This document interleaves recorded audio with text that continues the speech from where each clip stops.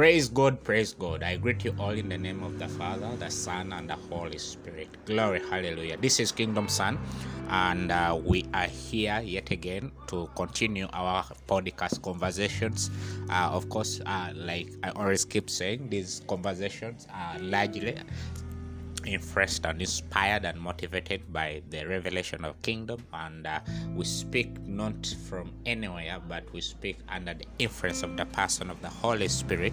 And we believe that every conversation we have is for our edification, and it is for our learning, it is for our reproof, it is for our correction, it is for our rebuking, it is at the end of the day for our making. Glory, hallelujah. So these conversations, in them, they have a force, they have a power to make a certain kind of person in you, to develop a certain mindset, and to produce in you who you are really designed to be. Glory, hallelujah. So in our previous podcast, we were discussing about leadership, and we were trying to understand and draw conclusions and definitions of what really true leadership is according to the kingdom of God, and we continue to deliberate on that conversation, and we will be having many and a couple of more of these conversations on leadership, because we largely think, and you'll agree with me, that leadership is an important aspect. It is a significant and fundamental component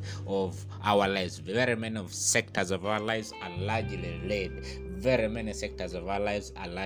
So it is important to understand what leadership is and what are the components, what are the principles that govern true leadership. Hallelujah. You'll agree with me again that we are living in times, we are living in a dispensation whereby there is a lot of unsettlement, there is a lot of crisis, there is a lot of anarchy, there is a lot of conflict here and there.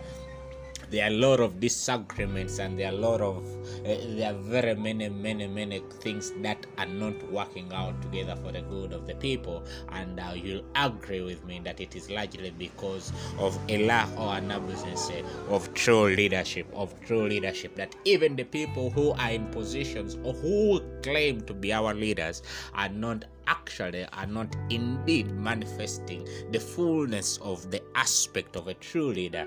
Therefore, that is why it is important that as a community, as a family, and as a body of Christ, we continue to teach and nurture ourselves in these aspects, so that we may grow in knowledge and wisdom of what leadership is. So what is leadership? We'll continue asking this question, and of course, every time we ask this question, we are not we don't expect a 5-sentence response, you understand, but we go into an in-depth understanding of the various components and aspects that pertain to the aspect of leadership. We see people with titles, positions, people who claim to be influential, and they are in some strange way we conclude they must be leaders, but that is not correct. That is not entirely correct.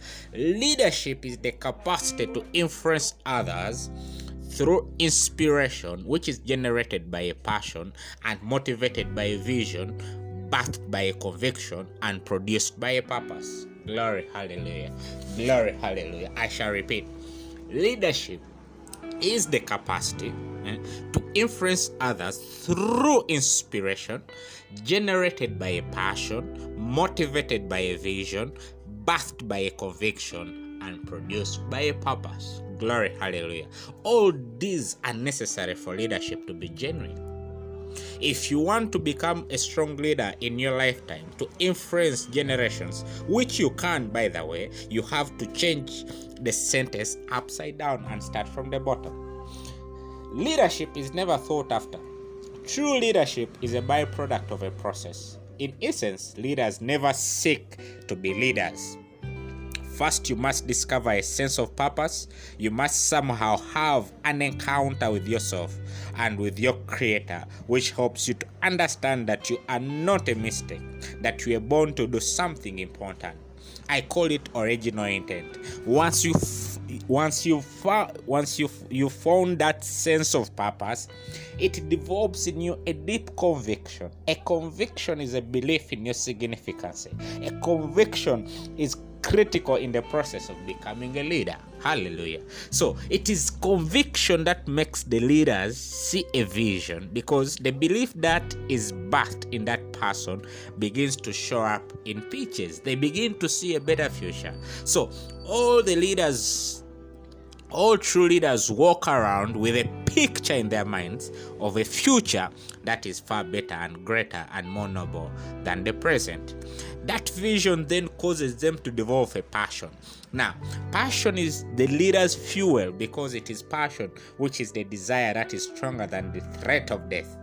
All the leaders are individuals. All true leaders are individuals who are willing to die for their conviction.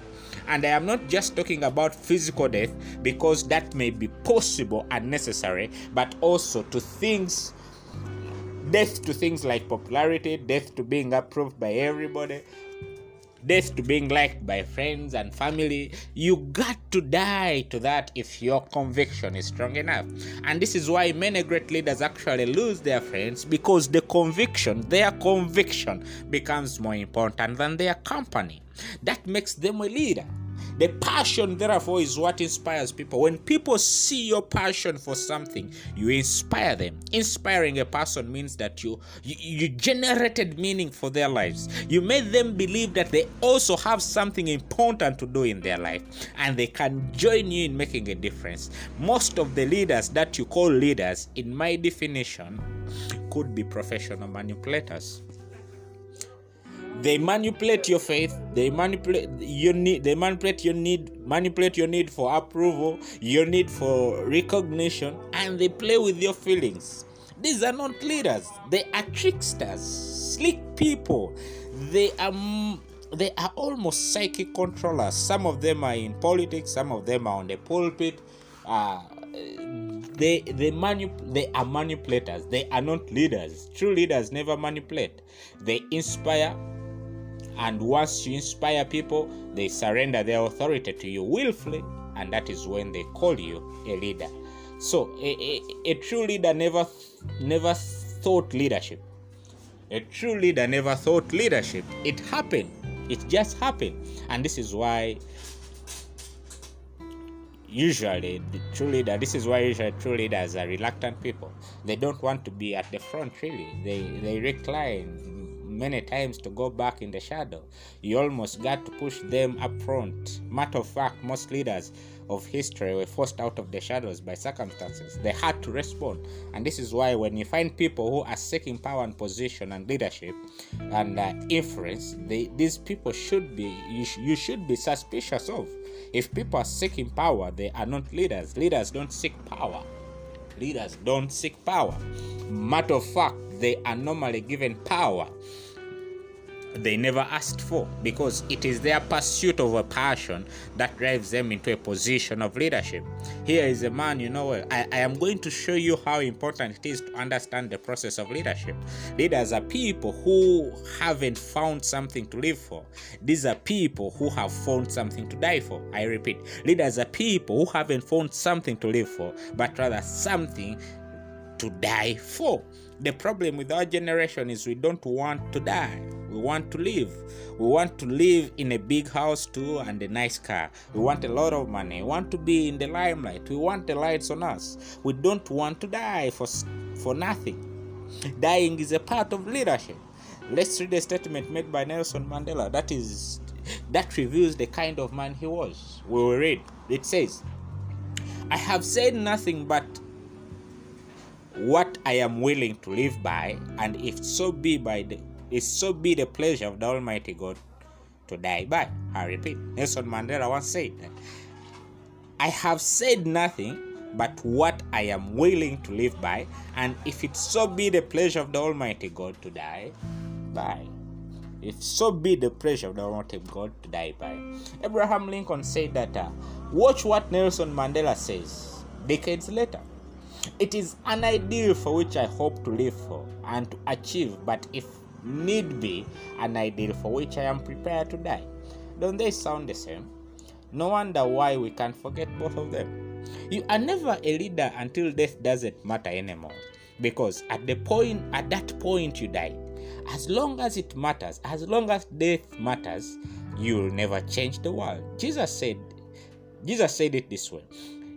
He said, if you seek your life, you will lose it. But if you are willing to lose your life for my sake, you will find it. That means they can never get rid of you out of history. We need to ask the question, am I doing something right now that I am willing to die for?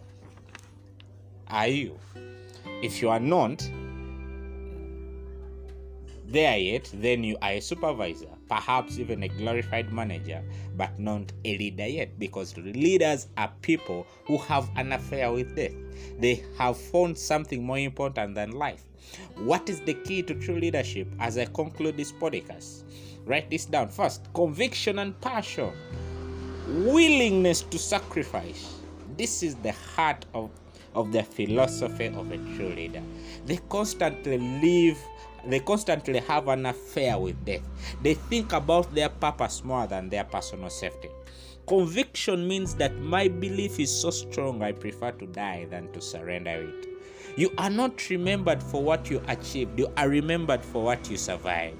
If you want to be a leader, you got to pay a price. If you want to be liked, don't try to be a leader. If you want to be famous, don't try to be a leader. If you want popularity, don't try to be a leader. True leaders don't seek followers. Followers are attracted to them. Glory, hallelujah. True leaders don't seek followers. Followers are attracted to them. Leadership is not the right of the leader. It is a privilege given by the followers. I repeat, leadership is not the right of the leader. It is a privilege given by the followers. Therefore, leadership is a trust that people give you because they are inspired by your willingness to die for your conviction. They embrace you because they believe that you are willing to sacrifice for what you believe. This is the heart of leadership. Amen.